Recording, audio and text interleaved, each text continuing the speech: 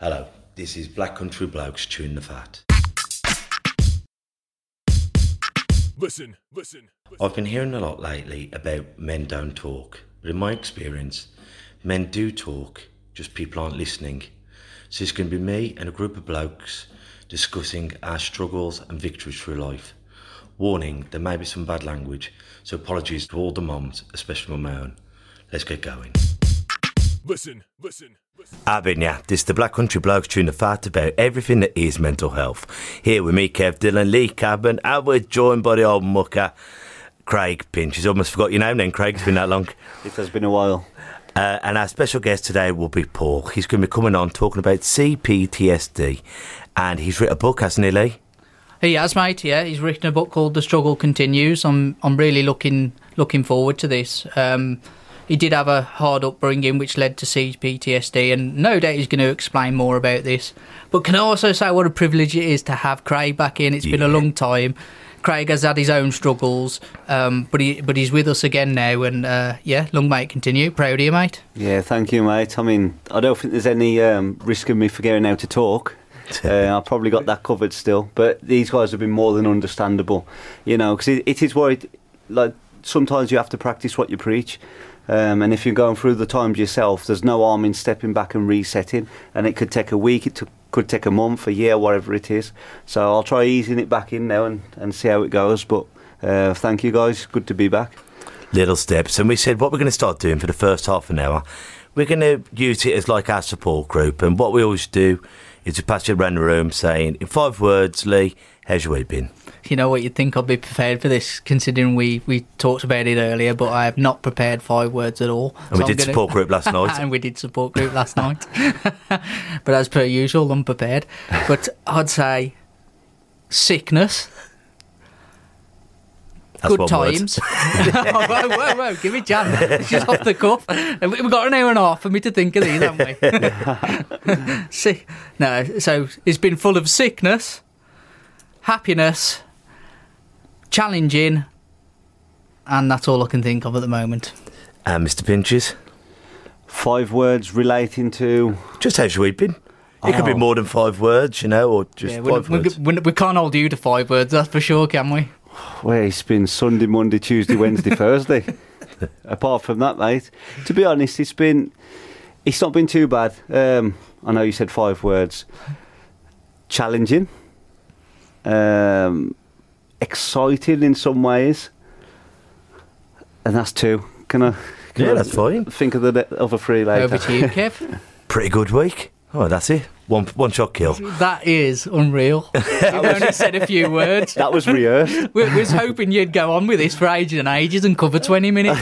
But when you say about sickness, I mean, the whole cabinet's been a bit poorly, haven't they, this week? Yeah, we've all caught the cold bug, and little Calla's now taken it quite hard and had a few seizures because of it.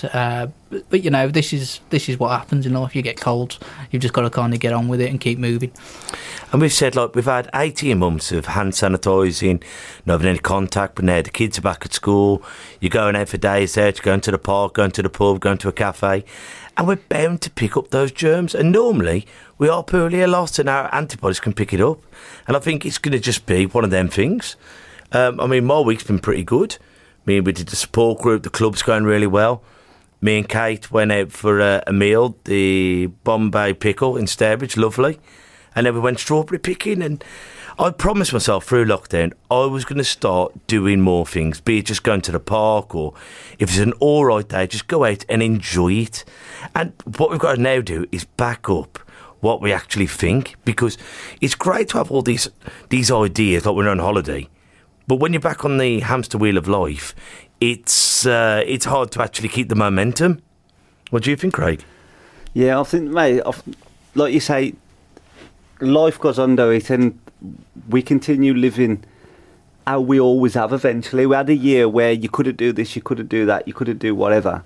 I was out and about not long back, and it was quite late at night. I was driving, probably back from the gym, I think, so I started the gym again to try and get my head right. And I was driving back, and there was that many drunken folks out. And I thought, wow, it was like an old-time night. You know, I used to see people out drunk and them staggering home and this, that and the other. And I thought, it's like nothing had changed. It's like all that time has been deleted and everyone's back to normal. But I think that's what we do. We fall into them habits because that's just how we survive. You know, we're creatures of habit. And when they say don't do this and don't do that, it's hard for us to do, and we naturally do it. Isn't it funny how you can fall back into those habits as well, though? Quite easily as well, even after a year off and this, that and the other. And a lot of people, it's the anticipation of getting back to what they love doing. You know, if you've been doing it for, I don't know, if you're 40 years of age, you've been doing it for 20 years, 25 years, you know, going out, and then you've had 1 year off, I suppose it's easier to fall back in than it is to stay out at that point, isn't it? It's easier to create a habit than it is to break a habit. But I found, like, with a lot of it, like coming out of lockdown, we go, I can't wait to go back to the gym. All my problems will be over. I can't wait to go to a pub. And when you get there, you go, no wonder I never used to come to the pub. It ain't as good as I remember. Yeah. We've romanticised everything. And when you do it, you're going, huh. And then you go in a bit of a slump because I can't wait. And when it comes, you go, huh, that's pretty enough. Do you think that, Lee, as well? Well, Kev, I haven't been to the pub, to be totally honest. I'm not drinking myself at the moment on that health kick, because what I did do over lockdown was all the bad habits. Obviously, you stop training, the one the gym open. But what do you do when you stop doing that? And the first thing I did after almost 2 years of not having a drink was have some cans. But I'm the type of person who overdoes it, so it went from, okay, I'll just have a couple on the weekend to having 5 or 6 every night, and that's just not good for you. Ultimately, that's not good for you. So the last 2 months, I think, nearly now, I've gone, right, let's stop that. Let's stop the takeaways. Let's get healthy again. Well, I think what you said then, and I've said it to a couple of my old drinking partners, saying I drank more through the lockdown than I did in my 20s. But in the 20s, I was having a laugh. It was a sociable drink. We were up to no good and having fun memories. But this time, it has just been through sheer boredom. But once the baby's in bed, I treat myself to booze because I don't get them endorphins like, oh, I feel lovely, I've had a donut. So once again, you fall back onto the bad habits. And before you know it, the bad habits have become a bad lifestyle. So I feel that, I've spoke to someone recently about this, about like the drinking thing, and each to their own. It's all right. Sorry, Lee just dismantled the pen and this tickled me.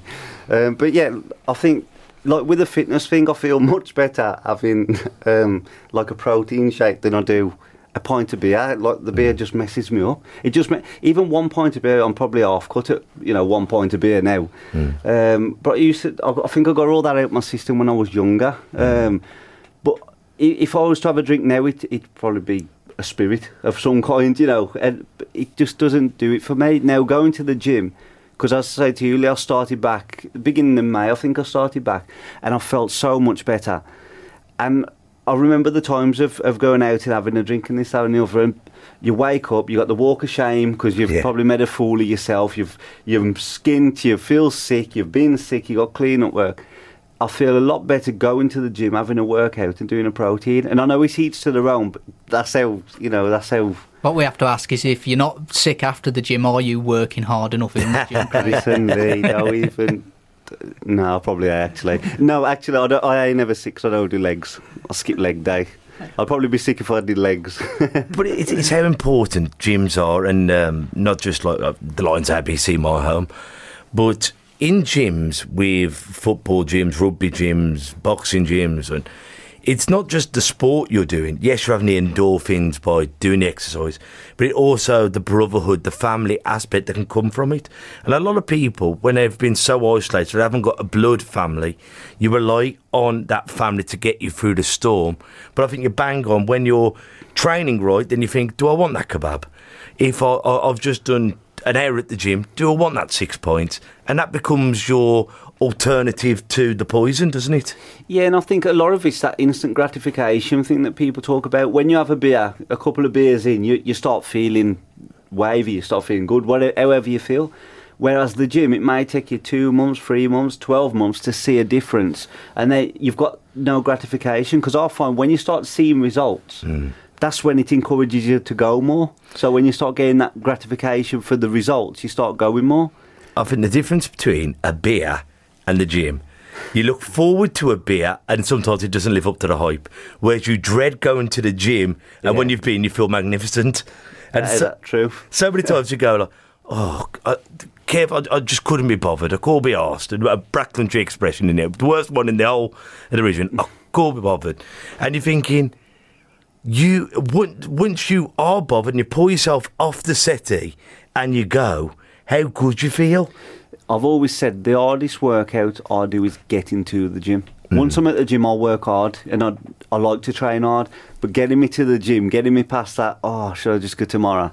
You know, that's the hard bit. I could drag myself there last night, and it was late. It was about 10 o'clock, I think. So I didn't get out there till 11 o'clock. And I thought, I'm not going. And then I thought, nah, I'm just being a fool to myself. If I don't, I'll regret it tomorrow. You know, so... That is the battle, but it's also I suppose the big difference is with the gym, you do get results and you do get that feeling that you've achieved, whereas having a pint you never get that. So whether, like you said, because you got to the gym yesterday, you did your hour, no doubt you felt great after the hour just because you got there, let alone the actual training and the endorphins that gives you, just because that is the hardest thing. Let's defeat that mind and get there. But on about defeating the mind, we've also seen that with the support group or the counselling. The hardest thing, whether you're walking into a boxing gym to keep fit, or whether you're walking in to show your vulnerabilities, it takes an amazing amount of courage. But when you do go, it's the end feeling. Get over the nerves, the embarrassment, and once you're there, get ready to feel better. I think I look at it like this. Like, if you're bored and you're fed up, you'll sit for 3 hours, 4 hours watching Sons of Anarchy, but we'll excuse that. Watching some kind of TV series and just literally twiddling your thumbs and thinking, I'm bored. Oh, what? And you talk yourself into a rut then and a bad mental state. Whereas if you got up and took a 10-minute drive to the gym and done a 45-minute to an hour workout, you'd feel that much better. You'd save 4 hours of feeling sorry for yourself just by 1 hour of workout. I think you've also got to add that it's not actually just the gym, is it? No. Because there's some people who absolutely despise the gym, and I'll put myself in that category. Bar the boxing gym, I don't enjoy going to the normal gym, but I'll do it because of the benefits of it. But you can, if you're not a person who goes to the gym, find something you do enjoy more to give you that lift to go there, whether that's going for a walk. And how many people go, well, you know what, Lee, I just haven't got the time. Go, but how many times are you staring at your phone? How many times are you walking around on the phone going, you know what, Lee, I'm ever so bored. What should we do? Well, let's go to the Lions or any of the other brilliant boxing gyms or facilities around this area. And they go, I haven't got time. Make time, because something I'm always thinking is, I don't eat the best. I've always never ate well. And I haven't got time for breakfast. Or if I'm eating lunch, I'm on the move. And we've got to make time for ourselves. And we put a video out on the Black Country Blokes thing today and went for my haircut. And how wonderful you feel after your beard's been trimmed or your hair's been cut, or if you've been to a beautician or whatever it is. That bit of self-care can make all the difference. But often we'll give all that love and all that generosity to other people, but we don't save any back for ourselves. And I think that's really, like you say, you do feel, I think we spoke about this before, like the haircuts and that, how important that is to ladies and to men. You know, I used to walk out the bar, but you feel like a new man, you know, and you really do. You feel groomed, feel well groomed. When you let your hair grow and your facial beard grow, what grows of it? I'll say it before any of you do. I'll tell you what my kids call me. But like, you know, when it grows, but if it's kept groomed and trimmed, then it's okay. But if you're just letting it go because you can't be bothered to deal with yourself and this, that and the other, you go to the barbers or the hairdressers or wherever and have that trim, you just feel, whether that feeling lasts, even just for a moment, an hour or a day, you feel good about yourself. The same kind of endorphins. Wow, I feel good. As you're saying, I've been to the gym, I've lost a pound. And then the next week it's 2 pounds or a kilogram. More expensive than that, Kev. I'll lose about 25 quid a month. But, you know, whatever it is, and you start noticing the difference. And then, you know, someone goes, you know what, bruv, you're looking well. And then that gives you another kick up the bottom to think, you know, I'm on the right track. That's right. But what I will say about all this, we give this advice, I suppose we could call it, but all of us here can be terrible at following our own advice as well, so don't beat yourself up. Oh, do you know what? It's the worst thing to do. I've always said I can help people with their problems. I can look from from an objective point of view. But when they try and reflect that on me and use my words against me, I say that it don't work with me, and they say, well, why not? Because I can help.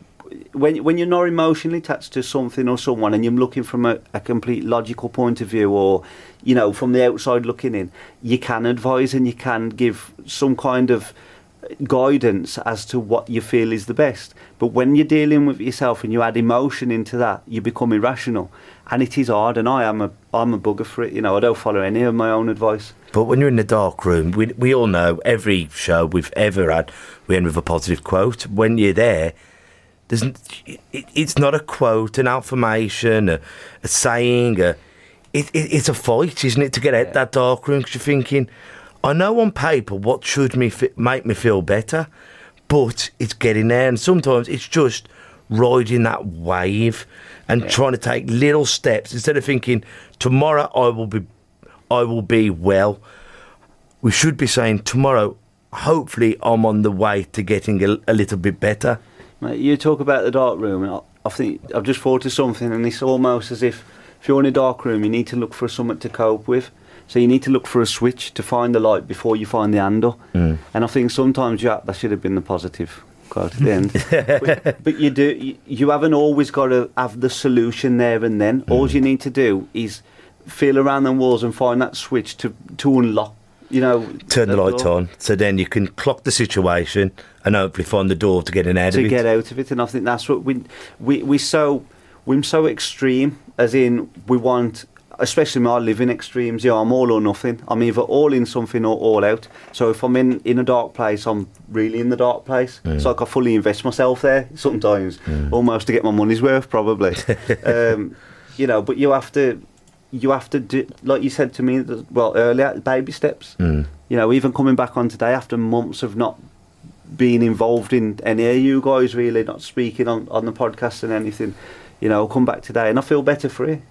And what we have done is like what we always do, and this is what we've been saying ever since 2019. But we've got to stay in contact. Like you, sometimes you answer, sometimes you won't. Aaron is a nightmare for answering, but he's good with text message and WhatsApps and everything. And me and you, Lee, chatterboxes, ain't we? They all answer to me, Kev. That's just you. I know. I've got feelings. They know they'll be on the phone for 4 hours to me. But whatever that person, and you know that person, and I know the person in your life. Find the way of contacting them. As you always say, Craig, back in the day, you'd have the old dears knocking on the door saying, put the kettle on. But we've seemed to have stepped away from that. But you know the person. You know how you want to be addressed.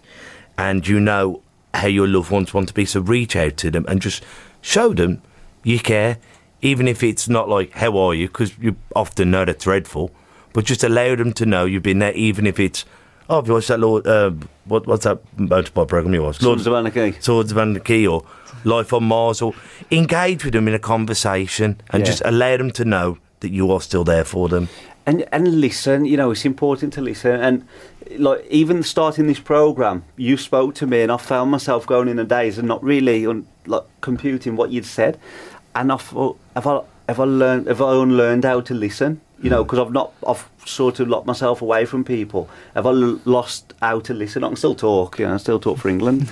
But it's like, even with people that you don't know, give them the time of day. It's like my brother's not very well. He's been in for operation again today, so I hope he's doing well now. And he was speaking to someone the other day outside where he lives. And these guys are your typical, they like a drink, we'll say politely. And he was talking to him, and the old saying, bloody hell, I attract them. Some of it, when I'm there, really nice guys. And I said, do you know why? And he said, why? I said, because we give anyone the time of day. Whether they're rich, whether they're poor, whether them, whatever they are, whether they're into fitness or drinking excessively, it don't matter.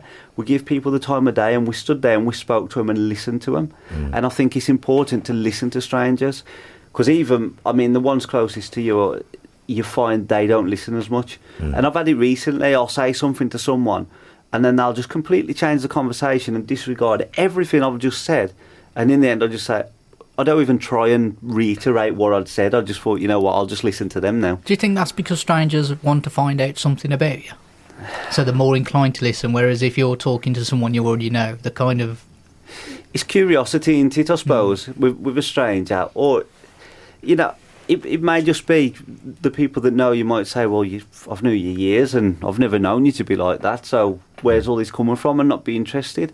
But I thought the other day, you know, there's an old saying in that, don't tell people your problems because half of them don't care and half of them are glad you've got them. You know, and I think it's a bit harsh to say that reigns true because there's 7 billion people in the world, and I don't think that, you know, I don't think people are all that bad, as much as I tend to stray away from them the best I can, but that's just me becoming a social recluse.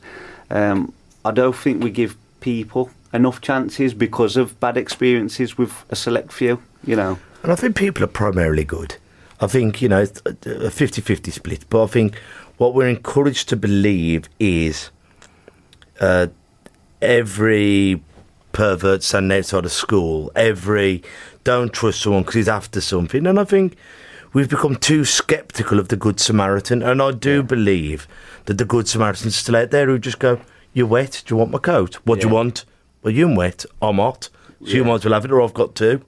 And I think that's what it is. But I think we need to look at it like, let's say pizza.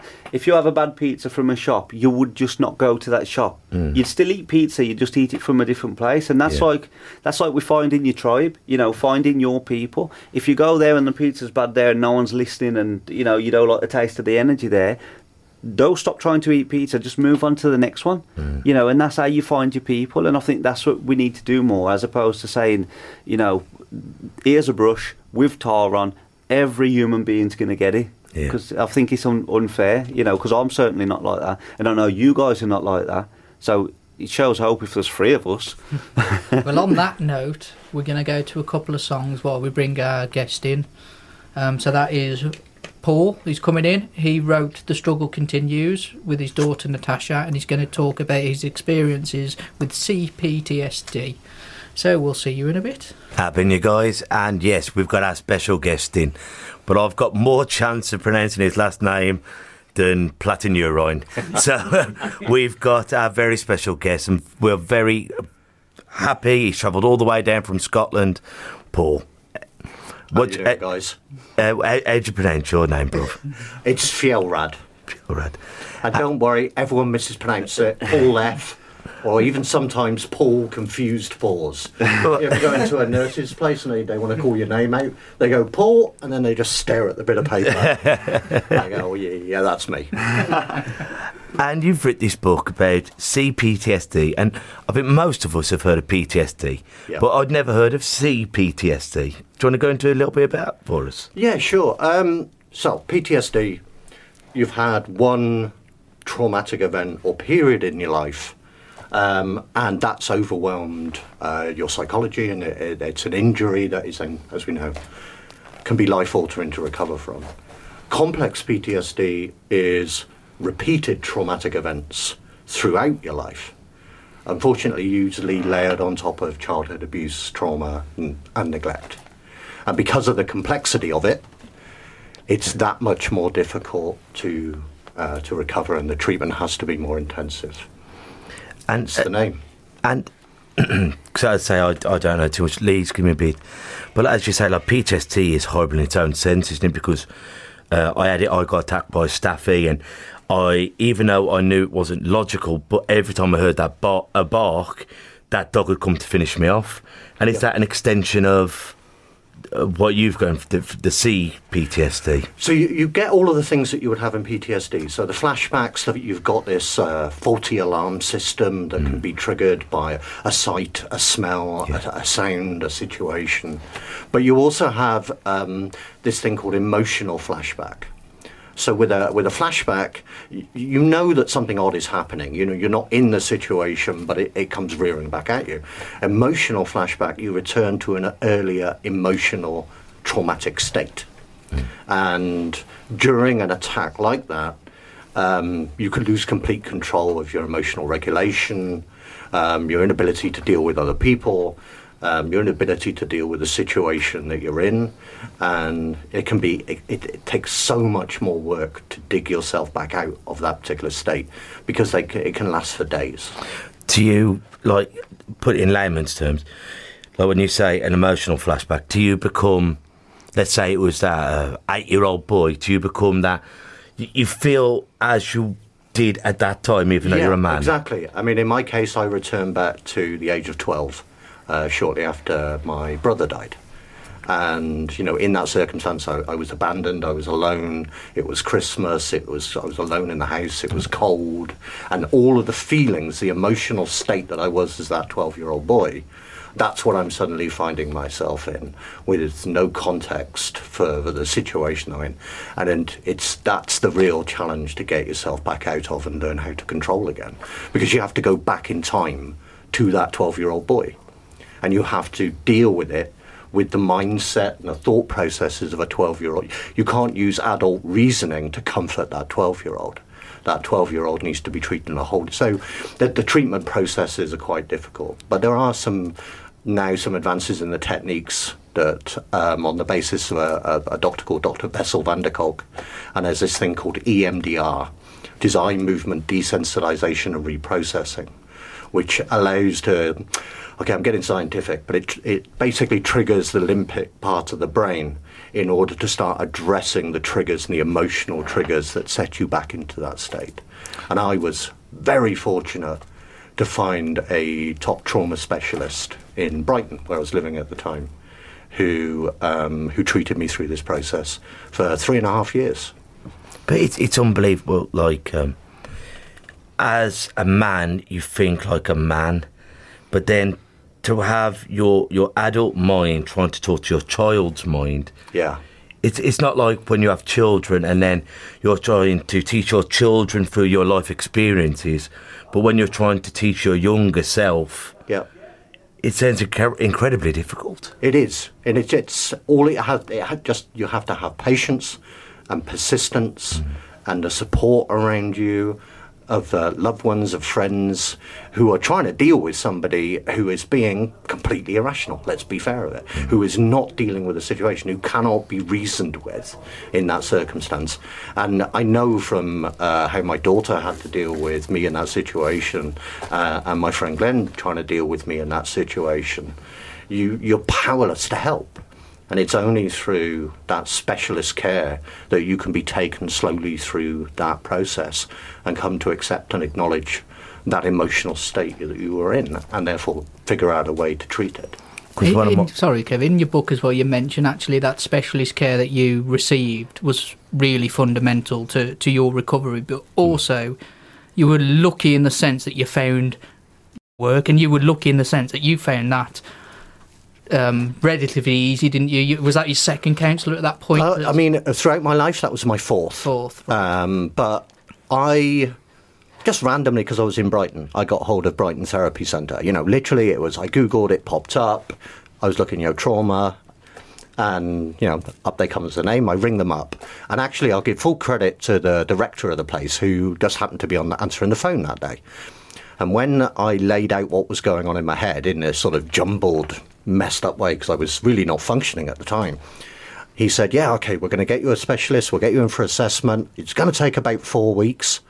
And as I said in the book, I have no idea what I said. I'm on a phone with this guy. Was it the silence? Was it, some sort of small verbalization? Because he immediately said, and I can immediately tell that's not going to work for you.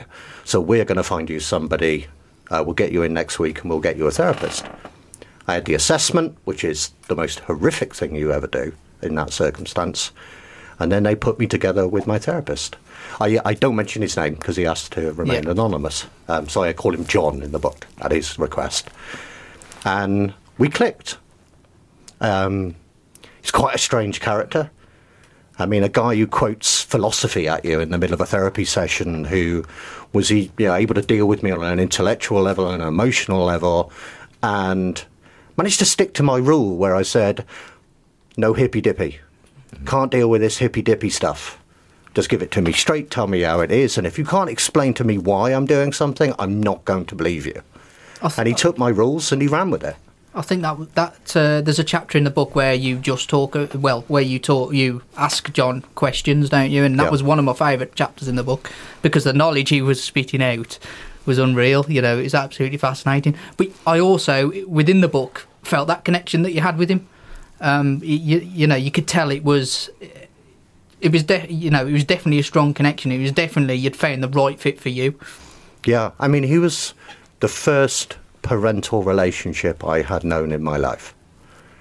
It's all about building trust, as he said in the foreword, because, I mean, I was lucky that John contributed to my book and saw the value in what I was doing. So he did the interviews and so on.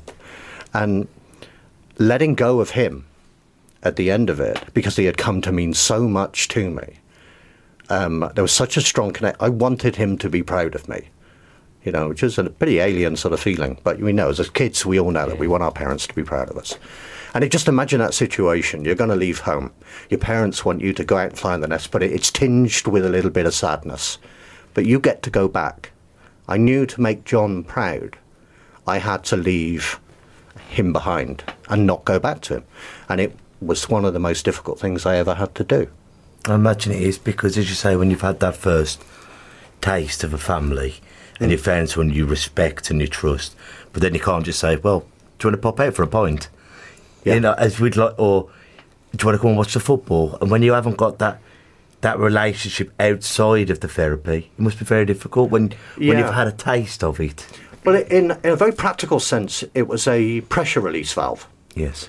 So going back, even afterwards, because I still have to live with the symptoms even now. Mm-hmm. See, PTSD, there's no conversation about cure here. You live with it, bits of it for the rest of your life. And going to him each week was that little pressure release valve. It was that little in-depth conversation without judgment, without fear, with complete trust. Yes. And we would meet up sometimes and just talk about life, about philosophy, about things that we'd read and situations. But he knew he had to get me to let go and to move on. And it did mean absolutely the world to me. And I still miss it. I do. It was the proudest thing ever that I got to go back and he said, I'll contribute to your book, because I got to go and meet him again. Yes. And I wrote in that chapter, just slotting back into that conversation again, that feeling. Like old friends? Yeah. It was warm, it was comfortable, it was... And when he emailed me after reading the book, because I asked him to do that, he ended his email saying, I just want you to know I am proud of you. And I got to admit, I burst into tears. Yeah. When a hero or someone you respect that much says it to you, and I imagine, I mean, I'm lucky I've got the best dad in the world who, if it does me head in Emirates, he tells me he loves me, and I'm the same as a dad, I tell my daughter 100 times every day. But if you're not from that, and a lot of my friends aren't, and when you've got someone who you adore, and they say, well done, son, I'm proud of you, it's like winning the lottery, isn't it? Yeah, absolutely. I mean, I'm terrible at it. My best friend's sitting here, and the only way I could tell him how much he meant to me and that I loved him was to write an article and get it printed in a magazine. So I've got an article out there for a men's magazine called A Love Letter to a Friend. And honestly, it's the only way I could say it. I'm awful at it. And we should be better at this. We should feel comfortable about being vulnerable. But I take your point. It was such an alien thing to me in terms of receiving it, and particularly from a parental figure. Do you think? Sorry, Kev. Do you think we're not better at it because of how receptive others are not, or do you think it's or that's our fear, and not in actual fact? It just becomes a built-in norm, doesn't it? Yeah, it's. It just becomes a built-in discomfort, If we're in there with a friend, we'll just, give them a punch and, we'll take the mick out of them, but we won't tell them how we feel.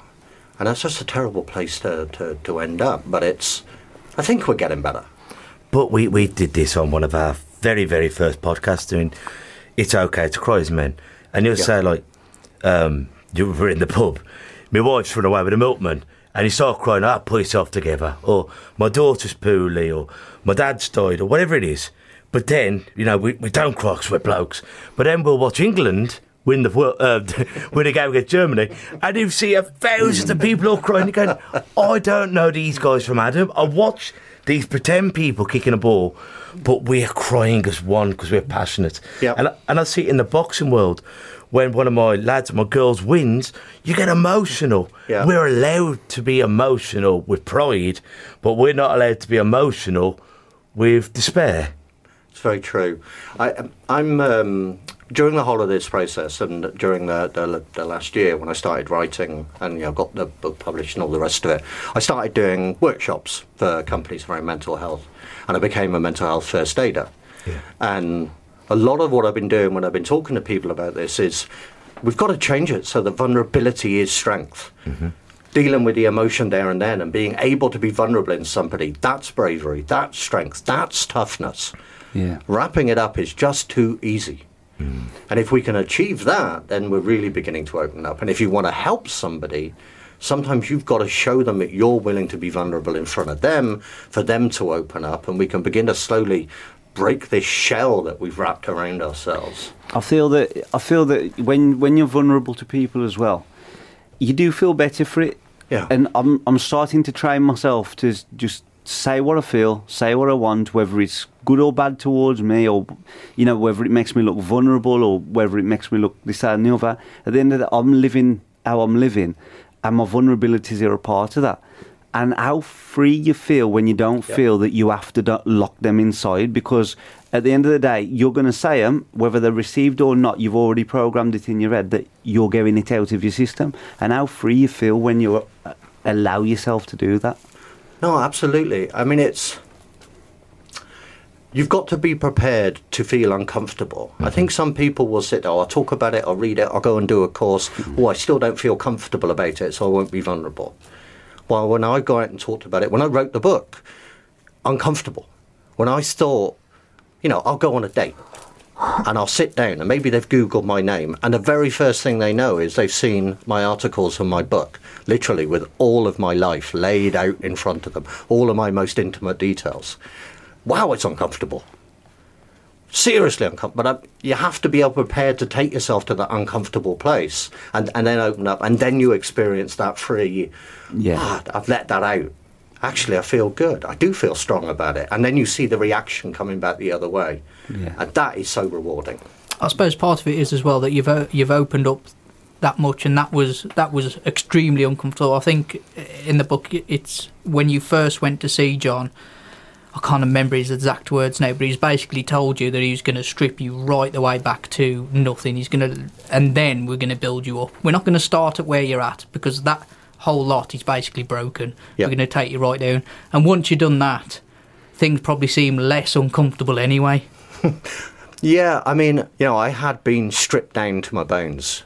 One of the things about PTSD break is you've survived up until that point. And you've survived because you've built layer and armour and defences up and up. That's what's kept you moving. Those defences have been necessary so that you survive to a point.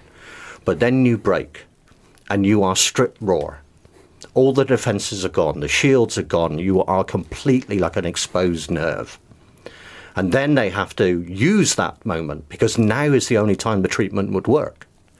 It certainly wouldn't work with all those shields in place. You'd never let anybody near enough, because your defences would justifiably push them away. So in that moment of just utterly broken down upon the floor, then they can get at all the damage inside and clear all the infection. And then you can start to build back up. And then John told me a very interesting thing. After he'd said the whole tear down the foundations of your life and build you up, he said, we now have to get you to believe in your defences again. Because we do need to put some back in. We all need them to get through life. And he said, you've lost faith in them. You think they're gone. You think you're defenceless. And we've needed to use that. Now we've got to give you faith in that the shields are still there. The strength is still there. You're not, as I felt, a shattered glass statue held together with a bit of sellotape and a breath of air. But actually, all that strength is still there. And once you can begin to believe in that, then you can move on. And it's true. It then made me feel like, well, I've been to the bad place. I've been as vulnerable as it's possible to get. One more step. What if I told everybody? What if I used my story, even if it only reached one person? Wouldn't that be worth it? The one guy who's in the same situation, the one girl, the daughter trying to support a mother, the son trying to support a father, a friend trying to hold his friend together after a terrible situation. What if they could read something and understand the most powerful thing out there, which is, I'm not alone. Somebody has felt what I'm feeling now. They've been where I am. and there is hope. There is a route out of this, and that's what took me from there on in. It's almost like you were just saying, rebuilding your defences, and because you still need your defences. Yeah. It's almost as if when you're troubled or when you feel you have issues and when you're being fixed, your defences are there to protect your, I won't say weaknesses, your vulnerabilities. Yeah. To defend your vulnerabilities. But when you're building back up, your defences are then programmed to enforce your strengths. Yep. So it's almost as if them the same defences, but you just direct their use a lot more efficiently. Yeah, it's such a complex situation because what John had to teach me is part of you will fight back against the therapy. The defences that are in there have been trying to protect you all these years will hold me away and will get inside your head and start trying to undo some of the things that you're doing. So it's a weird situation when you need the vulnerability, you're trying to build up some strength, but you're trying to stop yourself from undoing the very... Cause it's a weird thing. The pain and the trauma is comforting. It's what you know. It's all that you've known. It's what you have known. Yeah. And if that's what you've got, even though it's painful, it's the best of the devil you know, isn't it? I'll tell you the strangest thing and the strangest moment throughout all of it. When I got the diagnosis for the first time, you must have done the same thing when you got diagnosed. What do? You Google it. You look up the symptoms, right? You think, really, have I got that? Because most people with PTSD, it's like, but I wasn't a soldier. So you look it up, and I read through the symptoms, and I phoned Glenn up. And the man's known me since, we were 12 and 13. And I read the symptoms out. And I said, this is my personality profile. Apparently, I'm an illness. I actually like some of these things about me. How the hell does that work? Yeah. And then, second question, what am I if you take that away? And that's the scary bit that suddenly kicks in. Who am I if you remove this? Because it had been with me all of my life. That's mad. Hello. Yep, But it's amazing. And one of my good friends, he's got bipolar, and he says, when I'm manic, that's when I'm my best. I come up with my great ideas, but then I have to think, hang on, now I'm happy, now I've come up with good ideas, now I want to train, now's the time I should take my medicine. And he goes, but how horrible it is to have to take medicine when you're your best self, because when you're very, very poorly and you're very down, you think, now I've got it, but when you're very high, why do I want to take that away? And I'm just the same. Sometimes we're thinking, if, as you say, I don't like this about me, the fear or everything else, but I actually like this about me, and I don't want to lose that part of myself. Sorry, I'm just going to have to cut in. We do have to go to the news in a minute, so hopefully you can elaborate on that a bit more. Sure. So yeah, we are going to go to the news and have a couple of songs, and then we'll be back with you with Paul. So I hope you're enjoying the conversation. I've been here. This is the Black Country Blokes, chewing the fat about everything that is mental health. Thank you. I hope you enjoyed our first hour. We're still joined by Paul. Now, your book, Paul, was co-written by your daughter, is that correct? Yeah, my daughter Natasha. That wouldn't have been possible without her. And did you, before we get into the nooks and crannies, do you think it was a great bonding exercise for you both? I mean, look, even if we are close to our children, we don't know absolutely everything about each other. But we'd been through so much together. When we talked about writing the book, we had to have a conversation about clearly some things are going to come up that you haven't heard before, that you don't know the detail of. It's not going to be easy. And we spent a whole weekend away down by the seaside talking it through. And it's, any dad is proud of their daughter. I couldn't have been more proud about how she went through that process. We laughed, we cried, we held on to each other at some points when it got really bad. And it definitely, we understood each other at a much deeper level by the end of it. I think that for me this is what made the book unique, that you had someone interviewing you as such who knew you, so she knew what questions to ask. She knew, she knew your psyche, so she knew how to break things down and the way to ask you, and I found that really fascinating. Yeah, it's the big challenge we talked about right from the beginning is, okay, we can tell the story, but how do you make it readable? how do you make it so that somebody could actually consume what is a very difficult, dark, uncomfortable story? How do you make it accessible? And when we did a couple of trial chapters, she tried initially a really passive narrator's voice. I mean, she's the writer between the two of us. I'm still learning. She's had short stories published and that sort of thing. And it just didn't work. We said, no, we've got to put emotion on the table. You are the reader's guide. You're on a journey with them.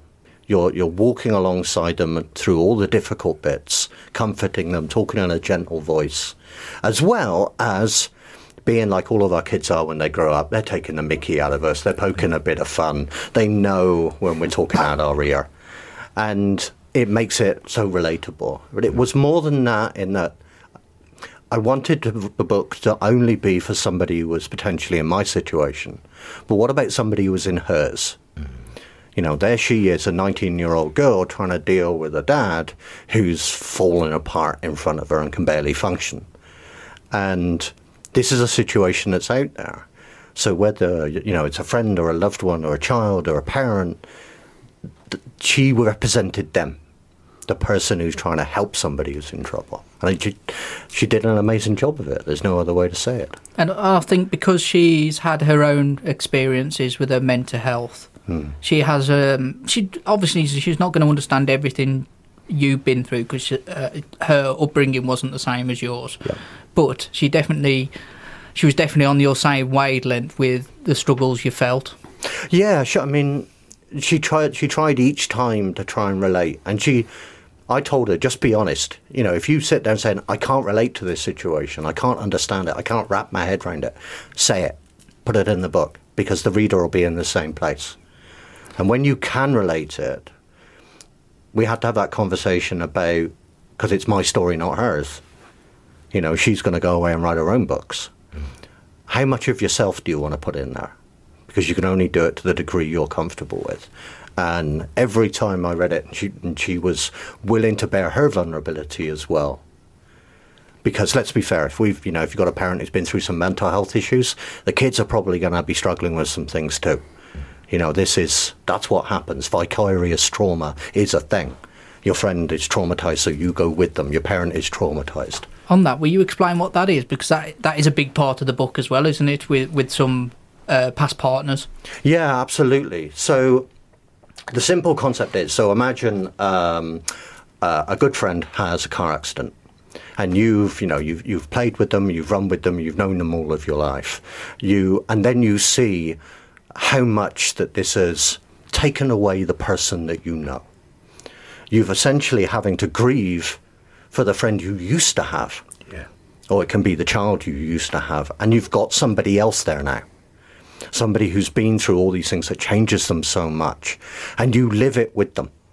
And you can actually then suffer the same trauma, even to the point of suffering with PTSD yourself, vicariously through them.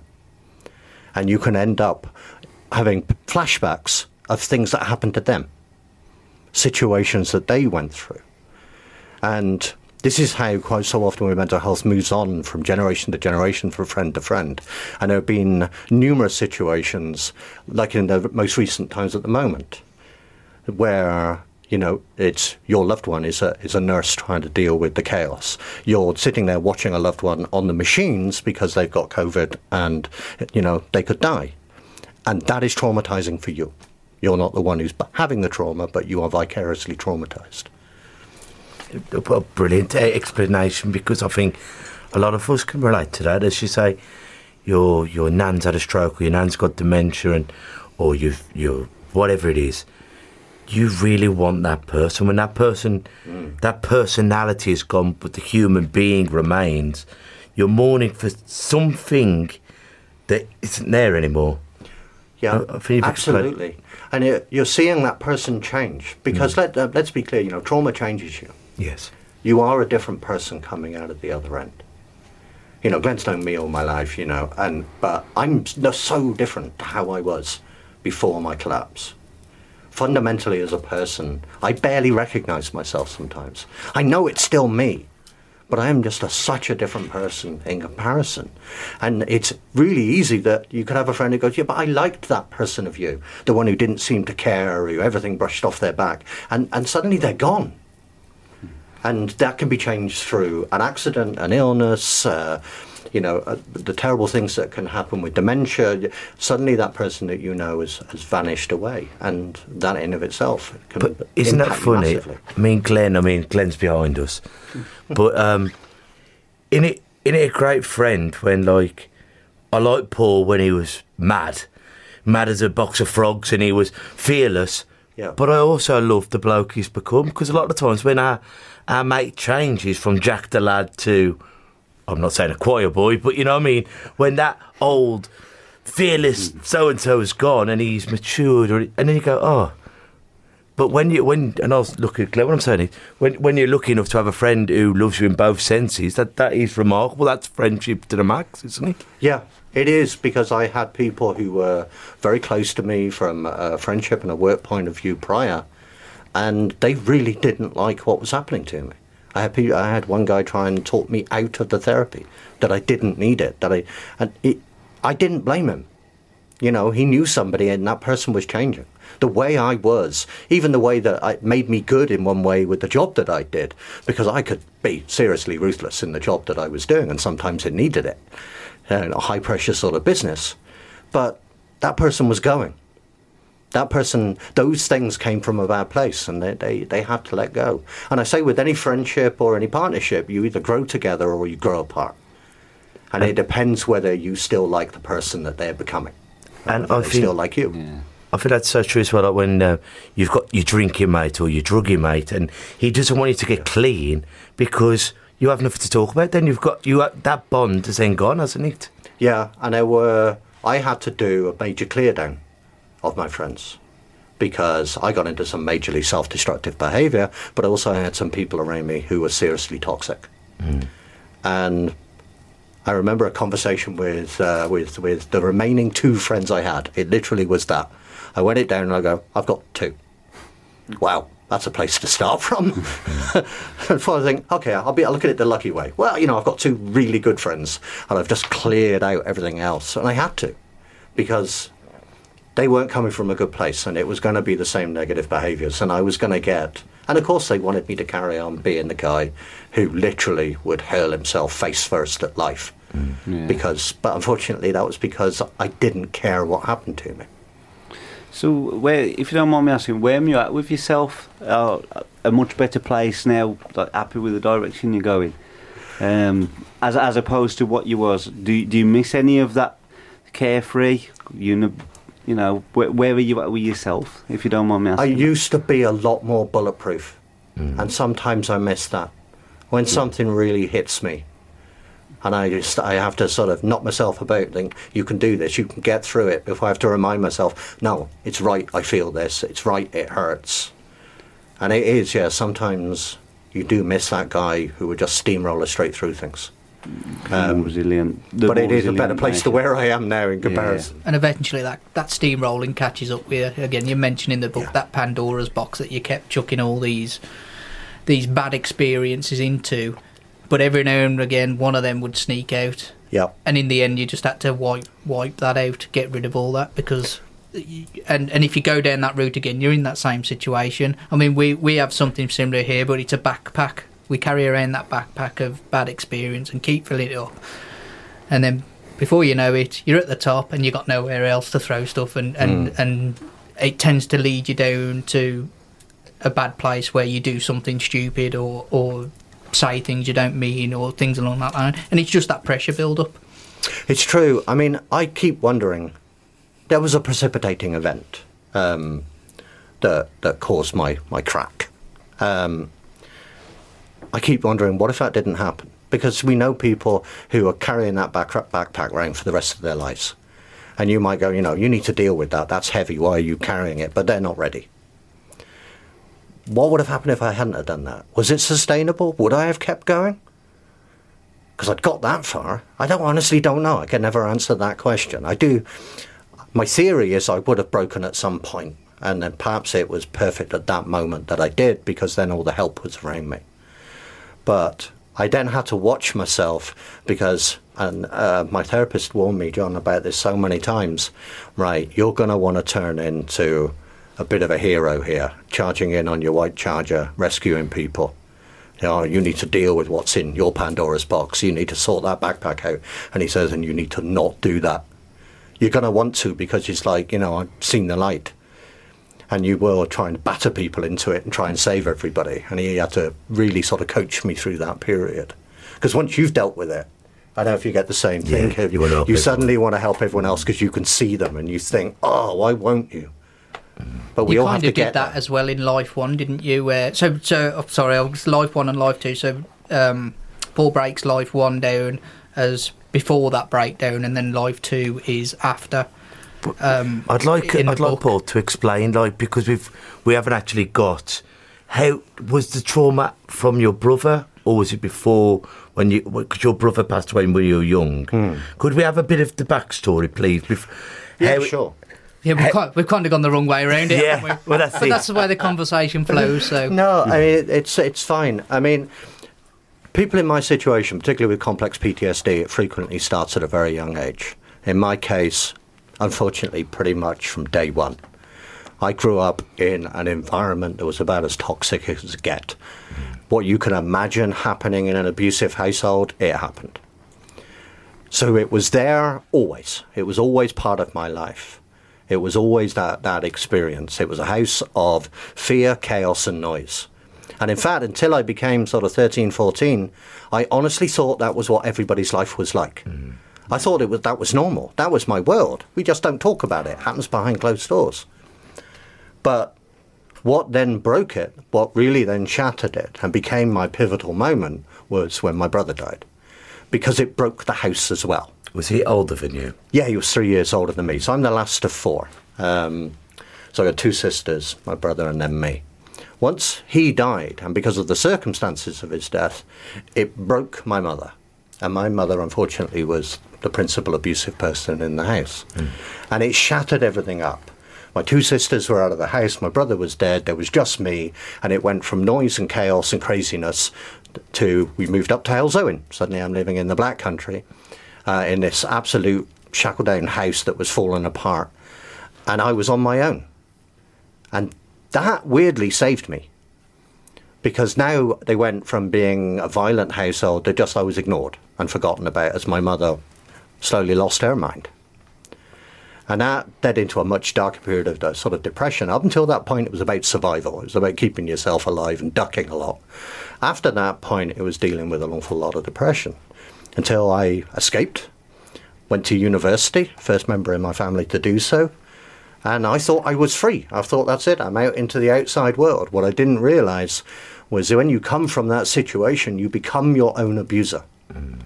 You believe that's what you deserve. If you have got those toxic relations, it programs you that that's your life, that's what you should get. And so I carried that through the rest of my life. And in reality, because I thought I was the world's unluckiest person, the only thing I was unlucky about was that I was my mother's son. Once I'd left that household, because, you know, that situation you have no control over, everything else that happened to me in my life really spanned from me and my actions and my choices. And that, in the middle of therapy, I tell you, is one of the biggest revelations that you'd ever have to try and deal with, that you did this to yourself. And so I survived, and still from one crazy situation to another, one idiotic relationship to another, until my daughter, who I hadn't seen for 13 years, came back into my life, sought me out. And in that moment was the saving of me, but also it was then a ticking time bomb until I broke. Because it's like it suddenly cracked the whole situation open, both for her and for me. And then I had my break, she had hers, we fell together, and then during the therapeutic process, we rose together. And we supported each other and we helped each other through and we rebuilt our lives together to become the people that we are now. You know, when you was broken in Yeah. this, and you're saying, like, because your mother was an abuser, and that's not often talked about as well, isn't it? But women can be as vile as the blokes, can't they? And some of the unspeakable things that some people do. We can't just tie one gender with the other. But then did you then try and become a rescuer? Were you drawn to broken and toxic women? Yeah, you could clearly see the signs. Yeah, I used to think that I had a neon sign over the top of my head saying broken people are welcome. Yeah, I will help you. I just kept meeting them. Yeah. I thought, how does this keep happening? I met this American girl, and I was sat in a bar in Mexico chatting away to her, and I was thinking, oh, this is going well, doing all right here, I think I'm in. Next thing you know, I've got a little thing in the back of my head, and I thought, oh, hang on, I know what's happening here. So I asked a few little questions, suddenly, boom, out came the whole history. And I thought, how have I done that? I've flown halfway around the world, met a stranger at a bar, started chatting her up, and I've managed to pick the only broken person in the room. Is there a sign on us that we don't see? And you do. It's absolutely that. You think they're the only people that will understand you. And I think sometimes we're drawn to those people because they're the victim, I'm the hero. I will put it right. It's not you, it's your ex-partner. Don't worry, we'll get you clean, we'll look after you. And before you know it, you've become the victim. Because some people are quite content on being the victim. They like being downtrodden. And then the person who we are will try and rescue them. Before you know it, they've got the upper hand because they're quite happy with the situation. And they've suffocated us with their toxicness. I tell you what, there's more complicated things happening there when that goes on. One, if I'm dealing with your issues, I'm not thinking about mine. Yes. So I'm using you as a shield to drown out what's going on in my head. Two, you're in a similar mindset, which means any narrative that I've got going on inside my head, you're going to parrot it. You're not going to challenge me on it. We're both going to be in that situation. I might be playing the hero role for the moment, but it's an absolute facade. What I'm doing is staying around a situation where that toxic narrative will stay in your head. The worst place to be. All you're doing is enabling each other all the way down the line. And that's somewhere you've lived, so that's something you're actually comfortable with. Yeah, absolutely. And it's not quite as clean cut, but if you're seriously broken, how the hell are you going to help a broken person? You have to sort yourself out in order to be able to say anything sensible to the person in front of you. If you're not on that journey, you're not going to help them on theirs. It's like the oxygen mask on a plane, isn't it? You've got to get yours on before you help your children. The first heart you check is your own, and before you help someone. I've had a lot of friends who've been in care and come from terrible backgrounds, and it's so common. They say, I thought this was the norm, like you just said, and I've heard that so many times, because you weren't allowed to have Darren around, and Darren's mum didn't want to go around your house, and then Darren's mum wasn't sure about letting you around, so you only saw your household, or you're attracted to other mates who might be going through the same. I tell you, it was 13, 14 years of age that I realised that not everyone was taking a battering. I literally thought that was what was going on. That was one hell of a shock to the system. And of course, we don't want to talk about it. We don't want to see it. It's something that happens elsewhere. So, of course, we keep a little bit of a distance going on. And so, of course, we don't get those kids and go, that really shouldn't be happening to you. Because we, as a society, we unfortunately don't want to see it. And it's you become very conscious of hiding your bruises and your burns down. And the perpetrator also knows where to hit and to scratch and everything because you've got to wear your blazer or your shirt. Yep. And you're surrounded by a narrative that you're the troubled kid. Yeah. My brother used to go to school battered and bruised and, blood and all the rest of it. But he was the kid who was always in fights, so of course that was going to be happening. Yeah. Yeah. It all happens behind closed doors, and we like to think that we don't stick our noses into all of that. And it's for that reason, and the minimisation we do inside of our own heads when we've been through these things. That's not me. I can't be one of those. That's other people. I've seen that on the TV. That's terrible. I can't apply that picture to myself. That it took me until my late 30s to actually say the A word about myself.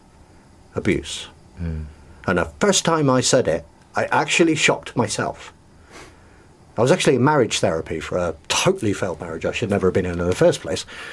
And I just started talking, and I was about 45 minutes in when I was looking at this marriage therapist who, relationship counsellor, and this absolute look of horror on her face. And she said, have you been abused? And I was totally stopped. And it's like, I'm playing back what I've just said to her over the last 45 minutes. And it was, and I actually surprised myself. It actually shocked it. We embed it. We take the stigma that's out there and we place it on ourselves. We internalise it. And the shame and the... Yeah. And what had you got to be ashamed of? It was people doing that to you, but it's the damage, not just the physical, it's that a mental abuse.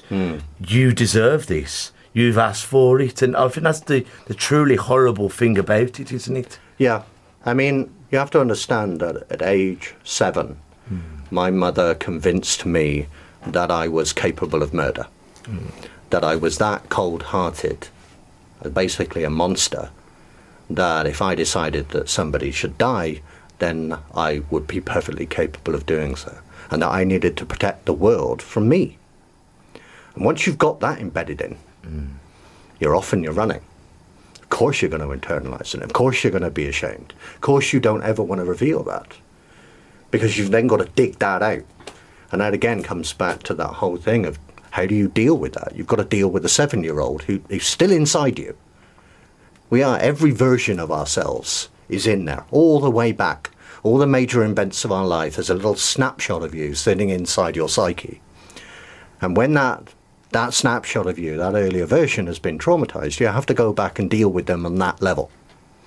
And you have to convince that 7-year-old that he's not the monster he's been taught that he is. If you don't mind, I mean, it's a very personal question if you don't want it, but how did you go about doing that? Like, for me, I mean, when I was 7, I probably liked Thundercats, but Thundercats and stuff like that. But to remember, but to go back and think, well, could you try and explain it to you? I'm just stumbling over. I mean, it's different for every single person. Of course, I'm going to say what worked for me would not work for everybody else. Yes. For me, it was a very analytical process. For me, it was an awful lot about trying to understand this enigma that was my mother. Yes. And where she was coming from. And actually, my daughter nailed it in the book when she said that is what she thought about herself. She saw characteristics of her in you, and she projected that therefore you must be that. If she was the monster and you're like me, then you must be as well. And you have to deconstruct it. Yeah. You literally take it apart piece by piece by piece by piece until you are just left with all of those fragments. And then I don't entirely understand how the EMDR works, but then it starts acting on the very primitive aspects of your brain in order to be able to embed those lessons. So there's an intellectual process, and then there's an emotional process that has to go along with it. So once you taught to the 7-year-old yourself, then did you have to literally go from the ages, like to when you lost your brother, to, or was that just like a massive breakthrough? Every step. Every step. Every step. As John said right at the beginning, we have to tear down the foundations of your life, and that's not a quick process, and build you up from scratch. I mean, you're so remarkable that you've had a John in your life, because I've been unfortunate with a lot of people, and they've gone through terrible abuse, and then you tell it to Dr. Cadman, and then Dr. Cadman's not there, so then you've got to relive it and tell it to Dr. Dillon, and then and I think once it's so painful and you have to give that intimacy over to someone. Well, this is a situation whereby we all know that the mental health system inside of the NHS was not really fit for purpose even before COVID. You know, the NHS is amazing, it's marvellous, it's a miracle. Immediate care, emergency, it's there, it's right in front of me, I'll deal with it. Mental health care, we know, is just not on the same level. Yeah. So they dole out, we'll give you 6 therapy sessions. Yeah. I was seeing my therapist twice a week for most of 3.5 years. And once you've built that trust relationship up, you cannot break it or replace it without major work. So the very simple, the setup as it stands today does not work for those things like PTSD that require long-term care and that trust relationship. I was fortunate because I had been successful in my consultant career that I could go private. That's what it came to. I was doubly fortunate that these amazing people worked for these charities for very small amounts of money. I mean, they literally, it's like, how much can you afford to pay? And in the circumstance, I said, well, what's the upper limit of your range? And I said, I'm paying that because I can, and I would feel wrong doing it otherwise. But they'll take 40 quid for a session from somebody. And if they can't pay that, they'll try and work something out. And these are miracle workers. And something needs to change. Otherwise, you cannot treat PTSD, in my honest opinion, in the structure as it stands today. And I think, like, as you said, he's remarkable human beings. A lot of them are charity workers, all on getting paid a jot. And then sometimes you feel so let down when the so-called experts and so-called people, and you're going, I'm going to complete suicide, but could you phone me back on Tuesday? You go, well, hang on, Bert, I've just phoned up. It's taken me a fortnight to pick up the phone and you're saying, give me another week.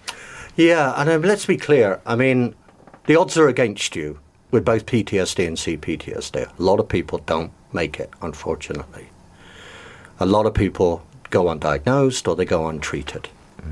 You know, if you look at the suicide statistics, the percentage of people who have had no contact with mental health services in the year prior is truly terrifying. So then you find the right person. You're one of the fortunate ones. You've played Russian roulette, only there's 5 bullets in the gun, but you've managed to get an empty one. Even that's not enough. Because what's driving you on? When it gets really hard, where do you go? You still then need the support structure. You've got to have the friend who will put up with exactly how nuts you're being in that particular moment and how impossible to deal with. And will talk you down and will deal with your ranting and raving. You've got to have the loved ones there that are giving you that motivation. You know, John said to me right at the beginning, what's going to drive you through when it gets bad? And I said, because my daughter needs me. And you kept fighting because I had that there. What about the people who don't have that there? Or don't get on with their family so well? Or their friend isn't that well understanding? So it's so much roulette comes into it, so much luck. And I don't believe I did anything special. The only thing I would say is persistence. I kept at it. I was so reliant on all those people around me to help me through it. And at that point, you then want to go, well, what about somebody else who's going through the same thing? I can't turn away from that. What's the name of your book again, mate? The Struggle Continues. The Struggle Continues. We'll advertise that on our Facebook page. Yeah, no problem. We'll put that on the Facebook page, and it is a really fascinating read. And it was a book. It's rare I do this, but it was a book that I, even myself, had to put down at occasions and give it a week and then go back to it. Not because it was hard to read, not because it was in terms of hard as in the language used or anything along that lines. It's just, it is a very emotional book. And I think for some of it with me, it kind of hit home with some of the issues that you'd had. I experienced myself, like the amnesia that you experience and things like that, and things like that. As I experienced that myself, so it was kind of okay. I need to take a break, take a few days off, and then come back to it. But it's absolutely brilliantly written. Really, Thank you very much. I can imagine you're really proud of your daughter Natasha for that. Yeah. As well. I mean, she was very diligent in telling people all the way through, look after yourself, take the time. That last chapter was hard, so that you felt a gentle voice walking alongside you. And the numerous times people have come back and said, that's what's really made it, and the interaction between the pair of you. And I couldn't have done it without her. Absolutely couldn't. I don't think there's any way, my way of, I'm very in your face. As Natasha described it, one chapter, it was a cannonball to the face. That tends to be a bit of my personality. No. It needed, as We're my being friend heckled. agreeing with me, it needed a gentle voice to take something really difficult and to keep reminding the reader, take a break, step away, process, it's okay. That's it, because it is a hell of a lot to take in. It's a hell of a lot to take in, and but it's just a fantastic read that I recommend everyone goes out and purchases. Because how we got onto this, you were saying before we'd heard the story about Life 1 and Life 2. Would you like to elaborate on that now? Now we've actually got Life 1 out the way. You put it in. So the way I'll let Paul explain, because he'll explain it a lot better than me, to be quite honest. Yeah, I mean, I really thought afterwards that I imagined how somebody who had cancer and then got into remission would feel, that it's a new life. And I felt so different. I almost couldn't relate to the person that I was. So when you're thinking about how to tell it, I knew you couldn't write it just linear, one to the end, because you wouldn't get through it, would you? No. So, and it's also the process of therapy. You go back to the earlier stages and you begin to make sense, that picking apart. So it actually began to make sense to tell the therapy in parallel with my life, the events that I was dealing with. It also then makes it easier to get around because you're dealing with the person who survived. You know, you're dealing with a guy who's recovering and rebuilding his life while also reading about how you got there. But similarly, this is a weird thing. What made me write the book was I saw a headstone in Highgate Cemetery down in London, where Karl Marx's grave is, sat right next to it. And written on the headstone were the words, "I did what I could. Let those who can do more. The struggle continues." And I kept this on my phone for ages. And all of a sudden it hit me. My first life, before I had my collapse and started my treatment, I did what I could to survive. In my new life, I had to do something more. I had to take on something more because I could. And I thought, that's two lies. That's the way that it works. That's almost a rallying cry to do something about it. To say, yeah, okay, I've got mental health awareness. Okay, what's your action then? What actions are you going to commit to make? What are you going to go out and do? Are you actually just going to go, yeah, I'm wearing a wristband, I've sent out some tweets, or are you actually going to get up and do something like you gents are? And thinking, no, I'm actually going to try and make a difference here. And this was my way. You know, I didn't start a podcast or get on the radio. I thought, I can write a book. Because somebody said to me once after I told them the story, the words you used and the way you talked about it gave me vocabulary to talk about my issues and get help. And once you hear that, you then go, okay, I can. Remembering back to the headstone, if I can, okay, now how can I not? And the whole structure of the book, the life one, the life two, suddenly it all made sense. It does, and I did counselling myself. Was it last year, year before? And you're right in what you say. Sometimes you don't have the vocabulary to tell someone. I remember my therapist saying, "How did you feel at that moment?" And I couldn't answer that question because I didn't have the words to be able to answer it. And you're right in that sense that sometimes you need someone who has got those words to explain how you're feeling, or not how they were feeling, to relate to it, to know how you were feeling. Yeah, it's like using song lyrics to express how you feel. Yeah, because you can't get the emotion out. And I should probably mention that Billy Connolly, his book, written by his wife, Billy, I don't know if you've ever read it. I love Billy Connolly. Stevenson. That book, when I first read it, was the first time I heard somebody talking about something and I felt heard. I thought, I can see me in that. You know, the abuse he suffered as a kid and the violence that he dealt with and some of the way his brain tried to deal with it. So somebody did that for me. I took some of those words. You then go, okay, pass it on. Moving that torch on. It's not stealing, it's sharing the knowledge, and it's standing on someone else's shoulders. And when you think of someone like Billy Connolly, I bet it was PTSD or CPTSD, because what a terrible upbringing. And he was one of the funniest men on the planet, but that was probably his Dr. Jekyll, Mr. Hyde, wasn't it? Yeah, well, it isn't even that. The comedy is a way of processing it. That's why I make very dark jokes about it. I'll joke about some of the horrible things that I've gone through. Why? Because it's a way I can talk about it. It's a way I can touch something. It's a way I can process. I think it's a way as well that other people will not understand, but a way you can get other people talking about it as well, because it is a joke, and you can go, actually, we can have a laugh about this situation. It's not all deadly serious, just like your book. It's not all deadly serious, but it's a serious subject. I've actually had people contact me and said, am I okay to say I liked the book, I enjoyed it? Well, I mean, this is your life, right? Some bits made me laugh out loud. I was thinking the same, of how do you explain the book? If I turn out and go, well, I liked that book, I did enjoy reading the book, but really, should you enjoy reading a book that's about abuse and about someone's struggle? But that's the thing, it's about a life. And it's, you know, I always said that on my headstone, I should have the 2 dates, and there were a series of incidents. because I was so crazy, because I was so off the wall, I ended up in some crazy situations. And I know that, you know, the story of going up into the attic to try and find my brother's ashes, right? Because my mother had died, and my sister tells me my brother's ashes are up in the loft. And of course, that's an immediate, your head explodes, and you're, what? And I'm having to go hunting around in the attic. Was you a man now? Yes, a grown man.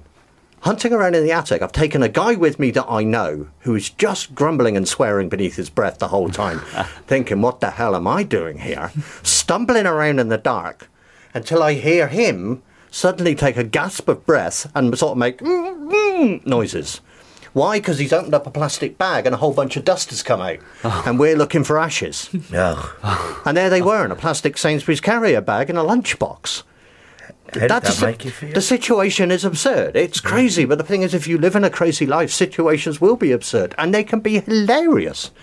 I burst out laughing for about the next hour, watching the look on this guy's face. And literally, as he walks away, I am never doing a favour for you again.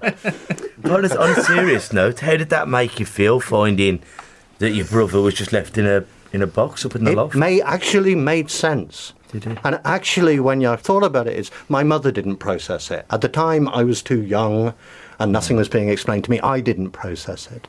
So as difficult as it was, when my mother died, now some people would say, why would you grieve for your abusive mother? I didn't. I grieved for the mother I should have had. Yeah. And that was an opportunity to do that. So that was a healing moment. And I got to grieve for my brother as an adult. I got to sit down by, we got him a plot in the Memorial Woodlands down near Bristol. And I still go down there sometimes because I can now talk to him. Because at the time I hated him. He was the bane of my life. He used to beat the crap out of me. But now I could understand it. I could understand all the situations where he took the aggro onto him, provoked all of the things, because that would be protecting me. The things I didn't understand back then. So by finding those ashes, I got a whole new opportunity, and I got to look at my brother afresh, the kid who never got a chance. And at the front of the book, I dedicate the book to him. And you lost him he was 15, you were 12. Yeah. If you don't mind me asking, how was it? How did you go?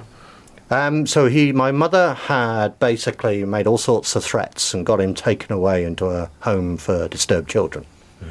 I believe because he potentially was going to be talking about what was going on. He stole a bunch of money. He escaped out of the home in the middle of the night, ran out in front of a car. Goodness. Quick, good night, Vienna. He was in a coma for a few days, but I don't think he felt a thing. As I say, it's hearing you talk about it like that. I say your big brother giving you a lamp in and doing all that. Then as a man, and you look back, and you look at it with man's eyes, you see a completely different brother, don't you? You do. You do. I understood him more through that process. So actually being able to grieve for him again and reprocess it was a gift. Yeah. Even though people know that was horrific, and I go, well, actually, no, I can see the good out of it. Sometimes we do need to go back and revisit and look at it with a fresh set of eyes, having reprocessed all of those things. And in him, I see every kid that didn't get a chance, the one who's being blamed, it's all their fault, the troublemaker who actually is the reason they're causing trouble. You must run across these, we hear so many stories about it in the boxing club. Yeah. The kid who comes there and they get a chance then to get some support, get some companionship, and get some self-belief out of them. But some kids don't get that opportunity. Well, it's so easy to throw these kids on the scrap heap. Yeah. Oh, why is Effie and Jeffy, and why is he fighting, why is he pinching? And we say this so much. We need better education in school. Yeah. We need mental health first aid teachers. We need kids as young as my Jasmine learning about empathy and why is Kevin hitting people, why is Paul the class clown, why, and let's strip it away and have a better understanding instead of just going, well, have you met his mother? Yeah. Oh, he's one of them. That was the one that was said about me. Oh, he's one of them. Another one of the troublemakers.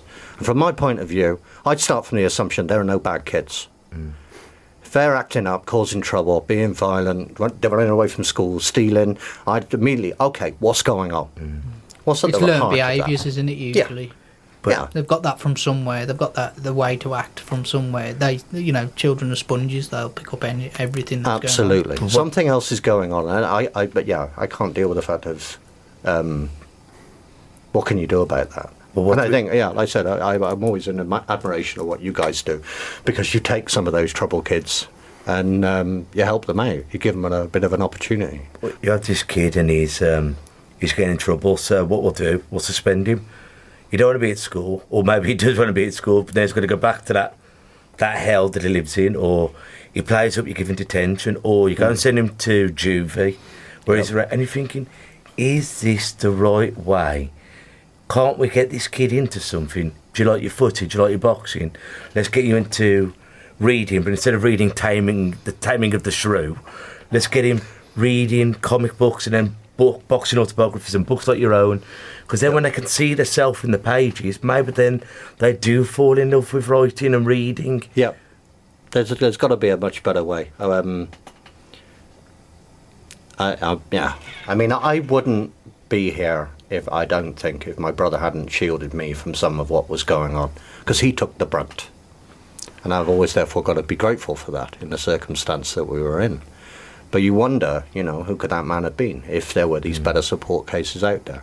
If we actually saw those situations, did something positive about it. As you say, if we had understanding that there is no well-being in life without both physical and mental well-being, that it's fundamentally one and the same thing. And if these kids are getting into these situations, well, okay, let's do something about it. Let's not leave them behind. Let's not write them off, chuck them on the scrap heap. Because that would, everybody... The phrase they used about my brother was born to hang. And that was teachers, social workers, other parents, the lot. That was the phrase, born to hang.